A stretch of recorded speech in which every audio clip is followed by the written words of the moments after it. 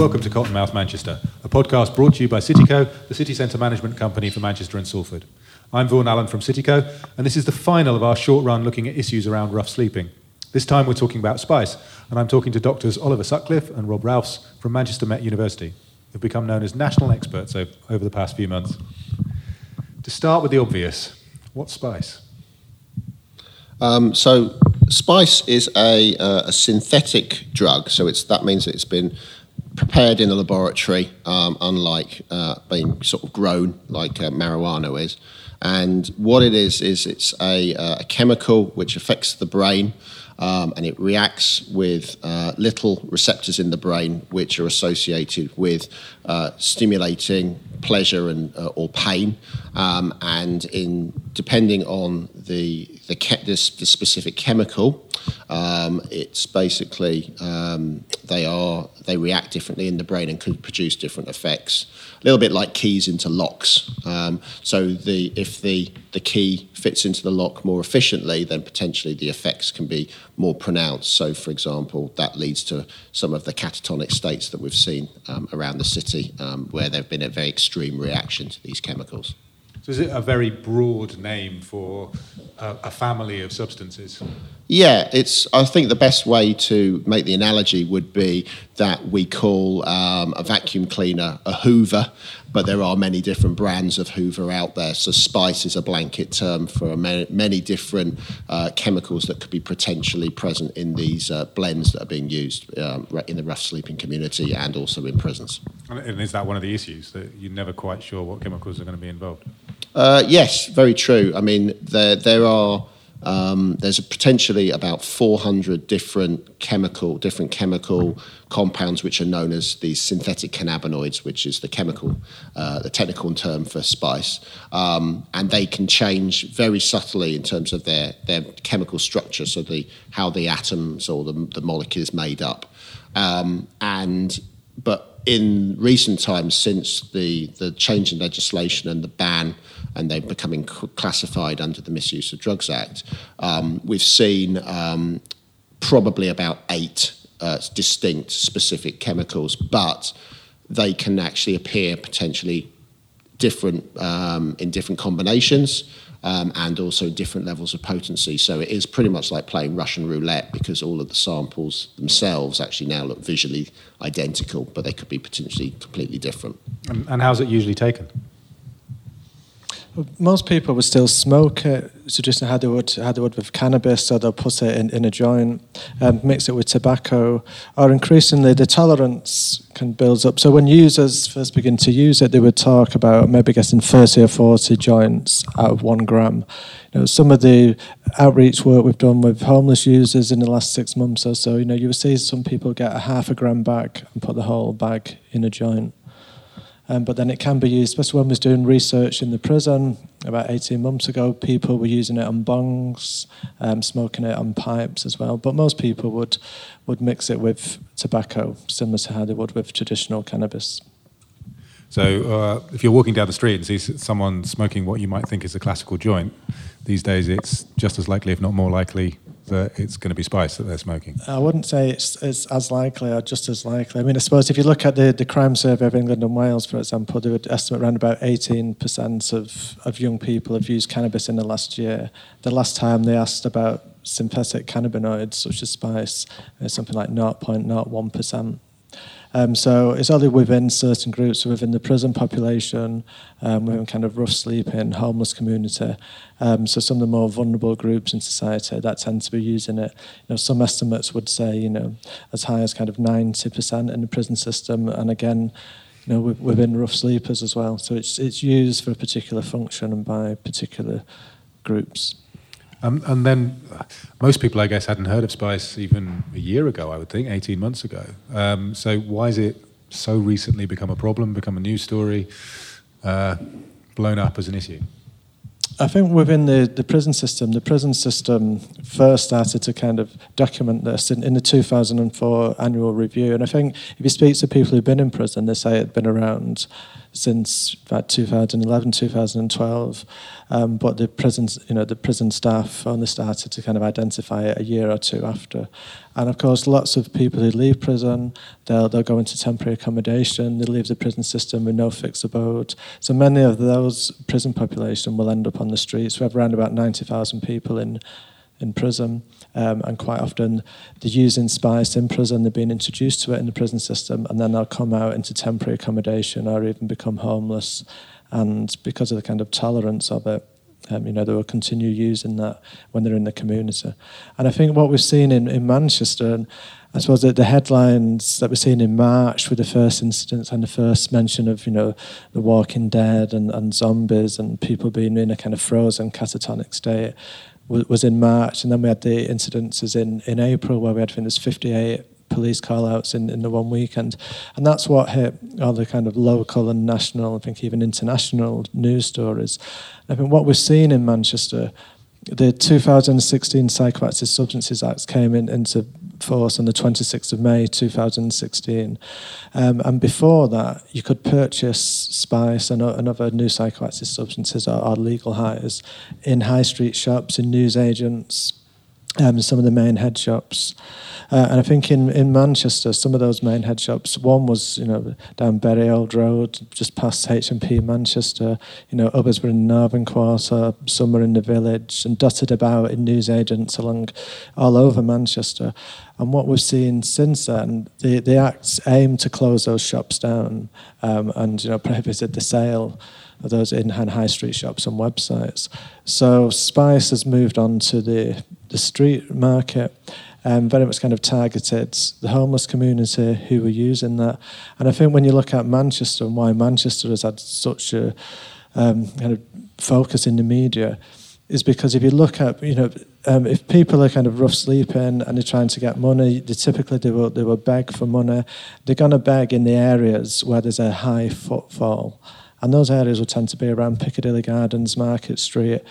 So you've got the main transport hubs, people coming from Piccadilly train station, the main metro stops in Piccadilly Gardens. You've got Piccadilly bus station as well. So they'll naturally set up there for begging. So the dealers are going to target where the beggars are, and they're going to target that area. So you still had an increase in police call-outs, ambulance call-outs for the previous year or two in Manchester, but it was hidden down back streets. It was near H&P Manchester. It was dotted all over, and now it's kind of pushed everything. It condensed everything into one very visible, open space around Piccadilly Gardens.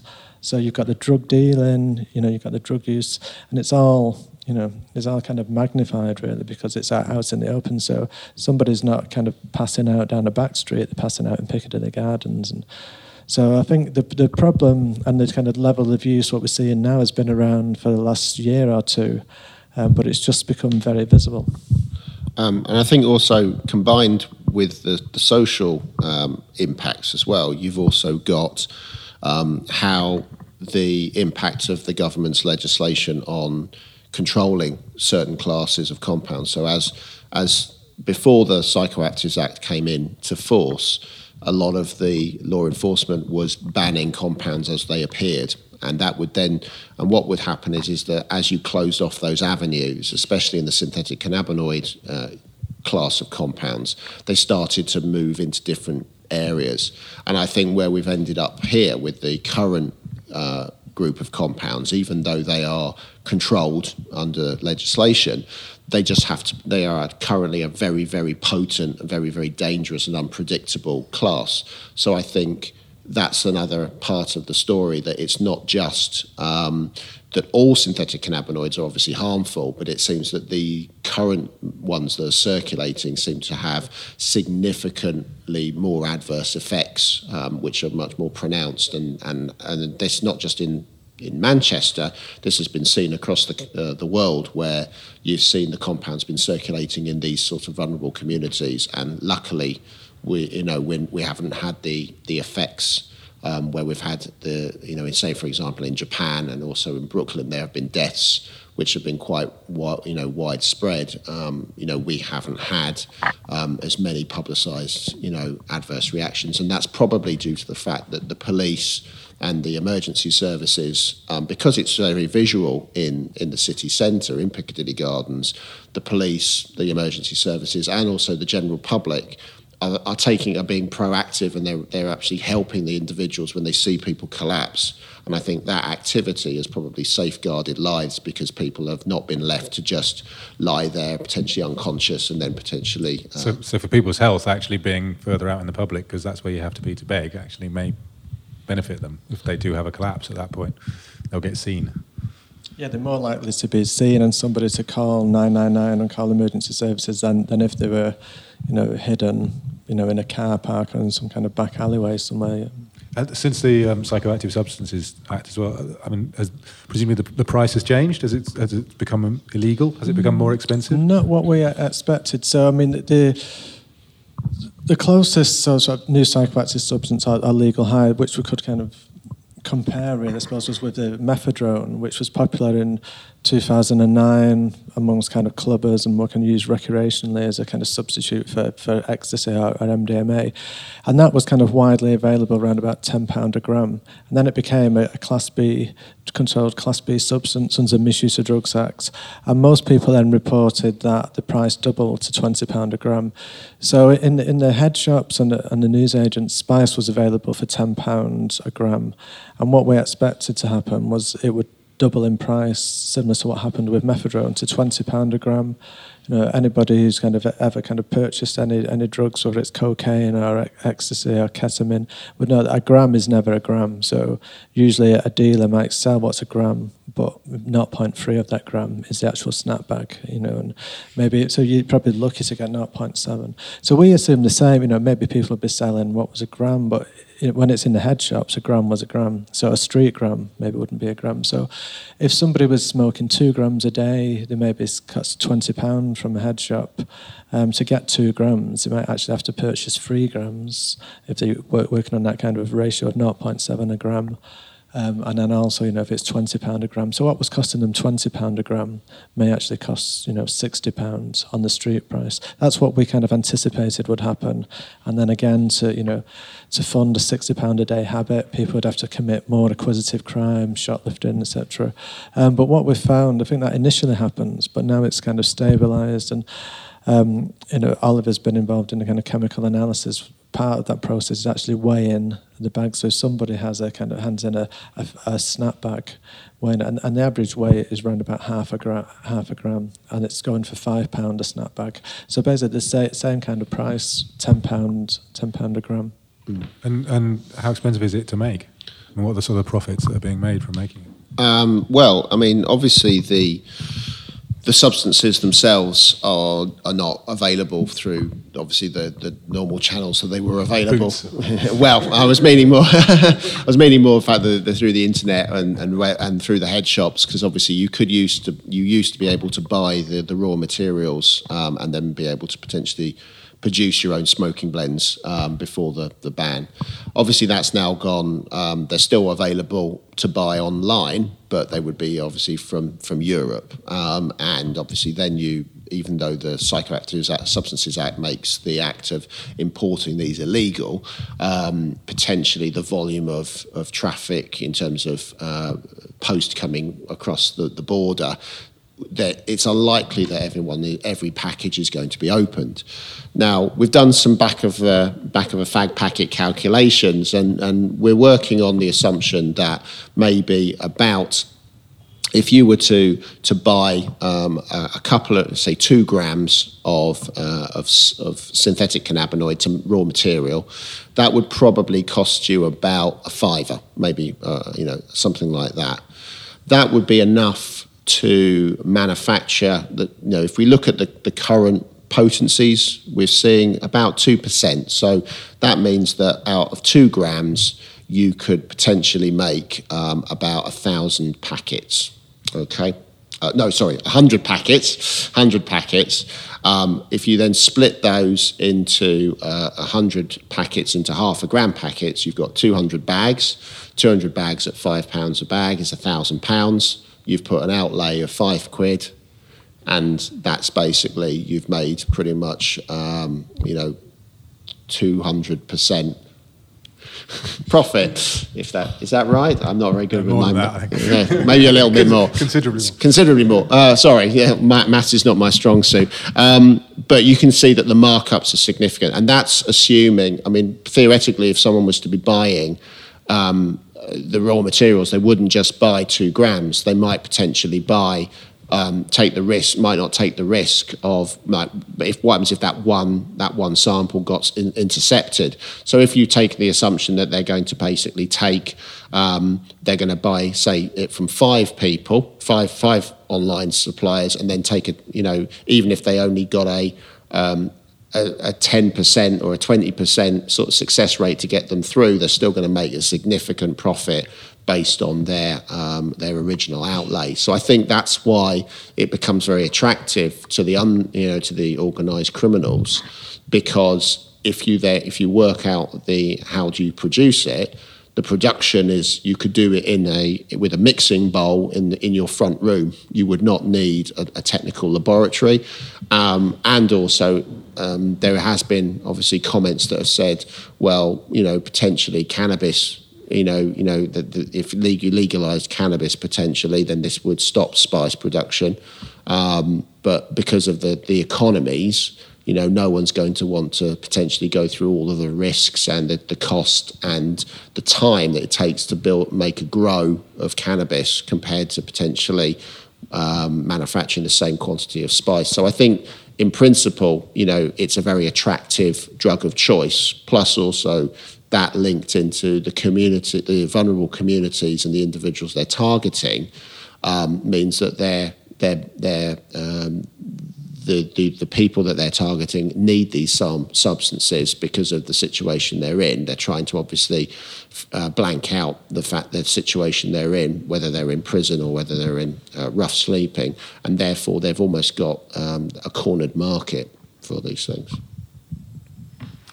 So what, in the short term and the long term, has it been around long enough that we understand what it does to the body? I think this comes back to the fact that it's a rapidly evolving, as I said, there's 400 potential, a minimum of about 400 known cannabinoids out there. Potentially, some of those are well known. Some of them, the way that the MPS market has always been a very ebb and flow. Things are popular, and they come out, then they lose popularity for a number of reasons, and that might potentially mean that compounds drop off the radar. If that was to happen, then potentially those compounds wouldn't be studied by the teams looking into the sort of work to understand how they work, because potentially they've dropped off.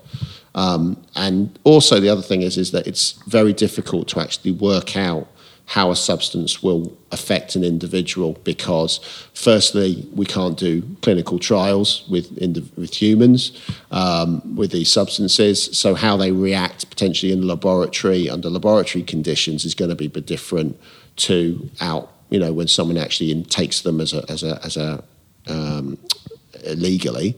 But also the other side of it is the effects will vary from person to person. So depending on the chemical that they take, the potency of the drug, how they've taken it, and then factoring all the things about their age, their weight, their underlying health conditions. Potentially, you have so many variables, it's so difficult to actually ascertain and then say that drug X will work in way Y with person Z.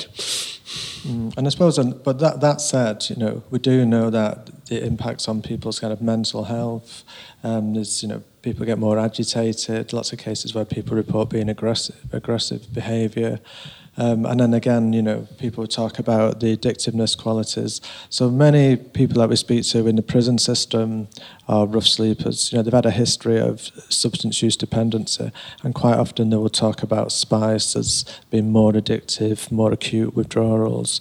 They'll talk about, being really kind of bad depression or psychosis or anxiety. So we do know it's linked to as certain kind of broad effects, but as Oliver said, depending on the strain and the potency.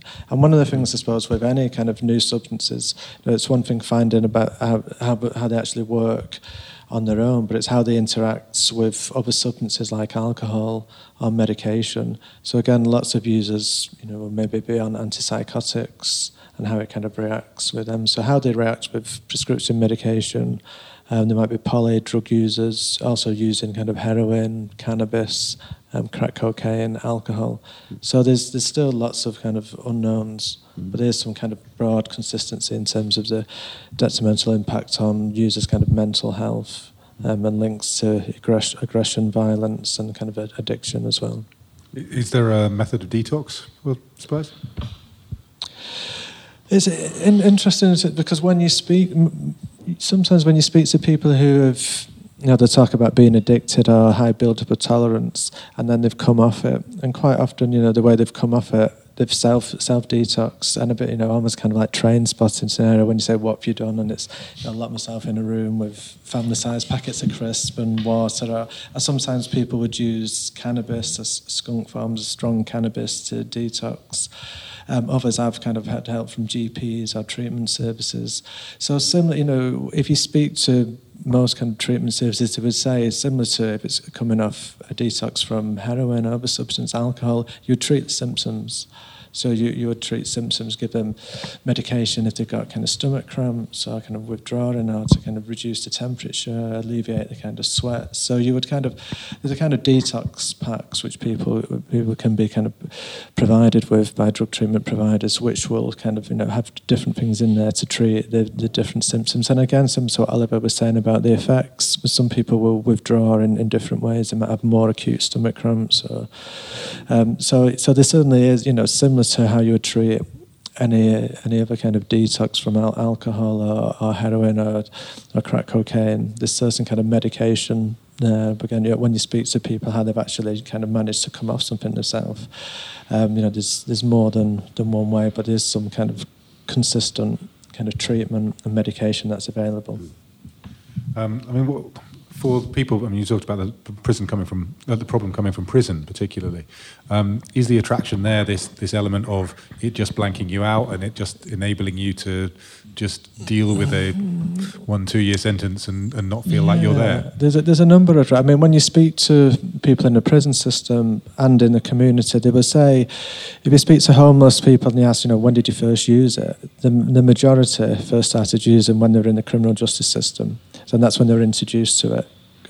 Quite often, they may have gone into prison as kind of cannabis users, heroin users, and then they couldn't actually get hold of those substances.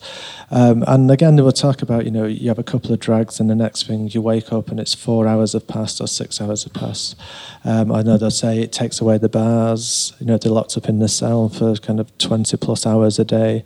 But also they would talk about, say it makes a 5-year sentence feel like a year. And you hear this on the streets as well. People were saying, I've been homeless for 2 years. It feels like 2 months.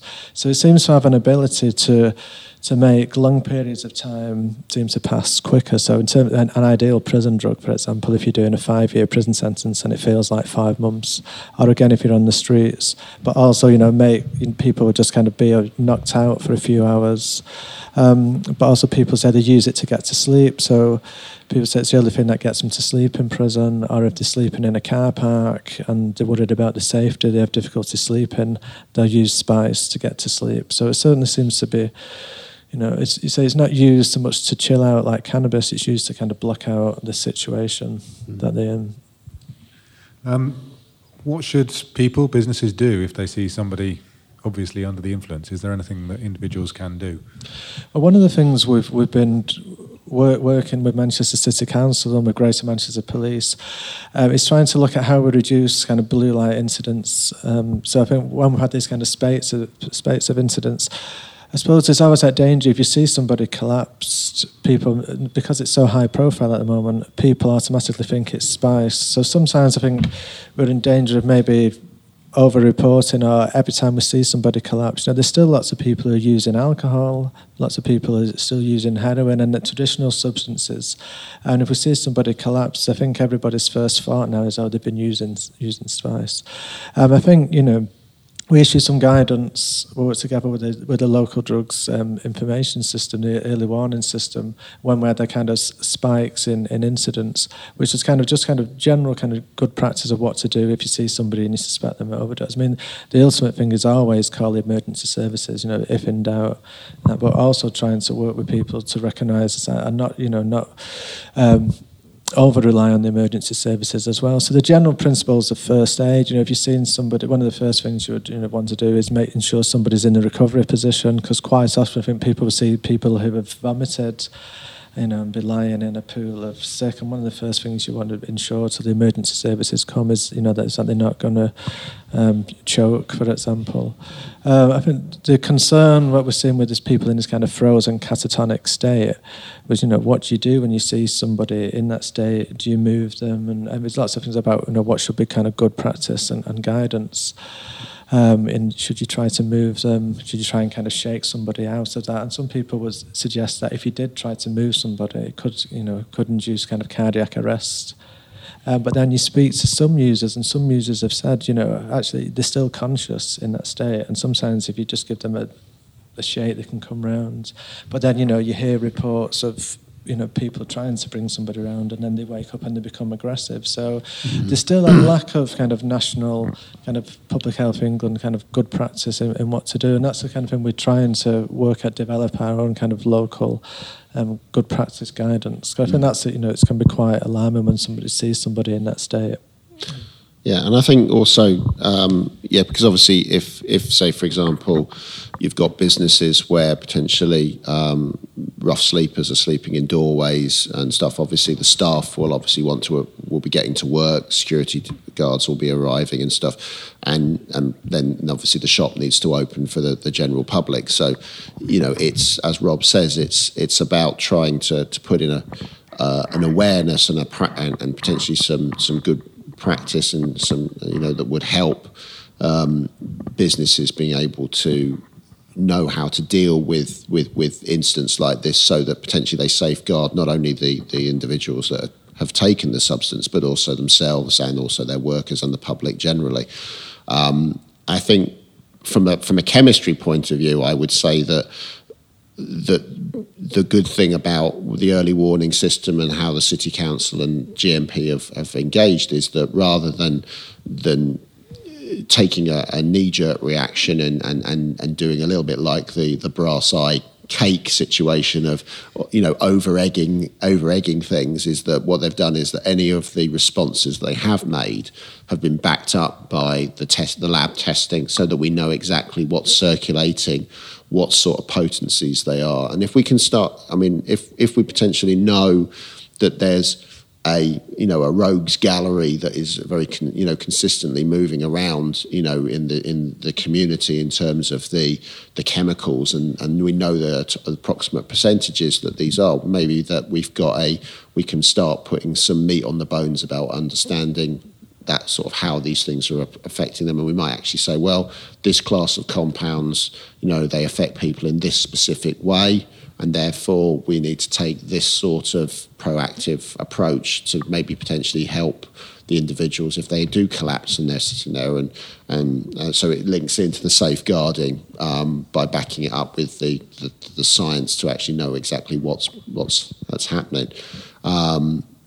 But I think also as well is it means that feeding the information, if someone, by doing the testing as well, it also means that, for example, what we've shown with the lab testing is we can get, if a sample is received in the lab, we can usually get a turnaround within about an hour. If we're so what we would see is that if someone potentially collapses and is hospitalised, so similar to the Oldham and Rochdale situation, where even though it wasn't really a rough sleeping community, but there was hospitalisations associated with them taking the crystal form, which is actually the raw material that spice is made from. That information was able to be passed back to the hospital within a really rapid amount of time, and it meant that they could organise the treatment and rejig the treatment so that the individuals recovered, and everyone who had taken that did actually recover. So I think if we're able to do the testing and get it rapidly turned round because of where we're situated in certain terms of the city centre and the businesses associated with that, it means that potentially we can feed that information to the rapid response teams, so that they know that that they can then potentially treat individuals either on the spot very quickly, or potentially if they are hospitalised, the accident and emergency teams know exactly what they're dealing with, because a lot of these substances, they don't show up in the standard tests, and it's important about that information being fed back to these people so that we can help people who are recovering and potentially detoxing much more effectively. Is that that suggests in terms of public policy that if you've got a substance that's continually changing and continually evolving, you need to continually evolve your advice as well in terms of what you're telling the public, what you're telling businesses, and actually how you're dealing with it. Yeah, I think it's an ongoing kind of monitoring process. And, I think Manchester's had a lot of bad publicity, linked to spice in the last 12 months or so. And I think, it's important to make clear that, Manchester's kind of leading the way, I think. First of all, the Manchester City Council commissioned the research was to establish the prevalence and nature of new psychoactive substance use in Manchester. And then, one of the criticisms of the government's Psychoactive Substances Act is that they haven't put any kind of measures or evaluation in place to look at how it's worked. And Manchester has had the foresight to commission further research to actually look at the impacts of the Act. And one of the things we said at the end of the first stage of the research is, if the government are successful and the head shops do stop selling this, then we're not going to know what's actually in it, because once it goes onto the street market, then it's much more likely to be adulterated. For the most part, what it said on the back of the packages in the head shops was actually what was in there. So you're not going to get that on a clear snapback, a picture of Bob Marley or something what we were finding on something. So you're not going to get that kind of advice. So again, the council kind of supported us in terms of initiating the element of the drug testing that Oliver and his team have been doing as well. So again, when people are saying what's in spice at the moment, really kind of we know more in Manchester than we do in any other area in England and Wales. And again, the establishing the local drugs information system, the spice alerts that we've had, some innovations in outreach and trying to engage this population in terms of multi-agency outreach, where we're working with Greater Manchester Police, with Andy Costello, the neighbourhood police officer for the city centre.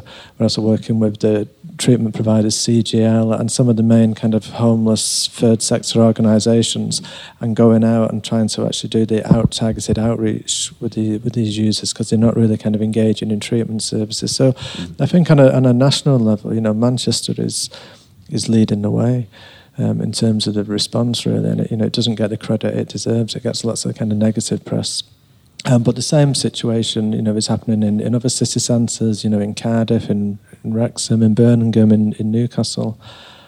But I think because it's so visible in the Piccadilly Gardens area, and I suppose for me one of the downsides, there's many advantages of having Media City on Salford Quays, but one of the downsides is that it's much easier for the national media to take the short trip to Piccadilly Gardens than it is to go to Birmingham or Newcastle as well. So that also kind of intensifies the focus on Manchester. And I think the other side of it as well is that you've got that great combination of the fact that you've got, the police and the city council have been very proactive in terms of, rather than turning around and saying it's just a rough sleeping community, it'll pass, we'll ignore it. They've actually grabbed the bull by the horns, and they've actually sought out experts in various, as Rob said, in third stream charities and supports networks, and also the academics as well, to say, look, we've got to deal with this. Not one person can deal with this. We have to be pulling together, and that hasn't really happened in other cities, and that could be partly because the expertise isn't replicated across other cities. But I think other cities that are struggling from this, definitely Birmingham. The police in Birmingham have been in contact with us, and also speaking with with Andy Costello, the police officer that Rob met, and they've been asking us about sort of how we've done things, and I think that's good, and it's a good way of sharing the information that because we've asked them, because there are things that issues that they have which are unique to them, and it's about sort of spreading that information and sharing it so that we can all move forward in the same way rather than, all pulling in different directions to tackle this issue. So.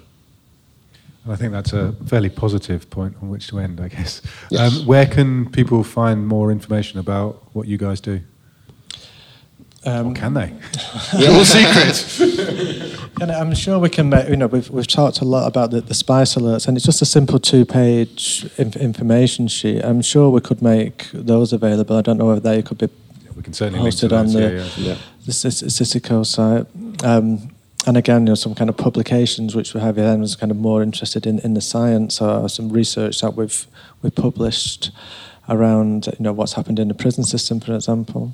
We're both active on Twitter. So what are your Twitter addresses? Mine's so using the NATO alphabet, it'll be at Sierra Uniform Tango Charlie Lima India Foxtrot Echo Oscar Bravo. Okay. And mine is at MMU Out of It, and Out of It is reference to the substance use course that I teach. Reference to my own state of consciousness. And again, but just via email, I'm sure if you maybe provide some links on the Citico we've website. got our websites through the university, which we're more than happy to contact people through that. We'll provide some links on the show notes. Thank you very much. Thanks to Rob and Oliver. Thank you. And we'll doubtless be coming back to this subject in future podcasts. If you have any comments or ideas for things to cover in the future, you can talk to us on Twitter at CottonmouthMCR. We're available on all good podcast services at the moment, and we should be available on even more in the future. Leave us some likes or reviews. Until next time.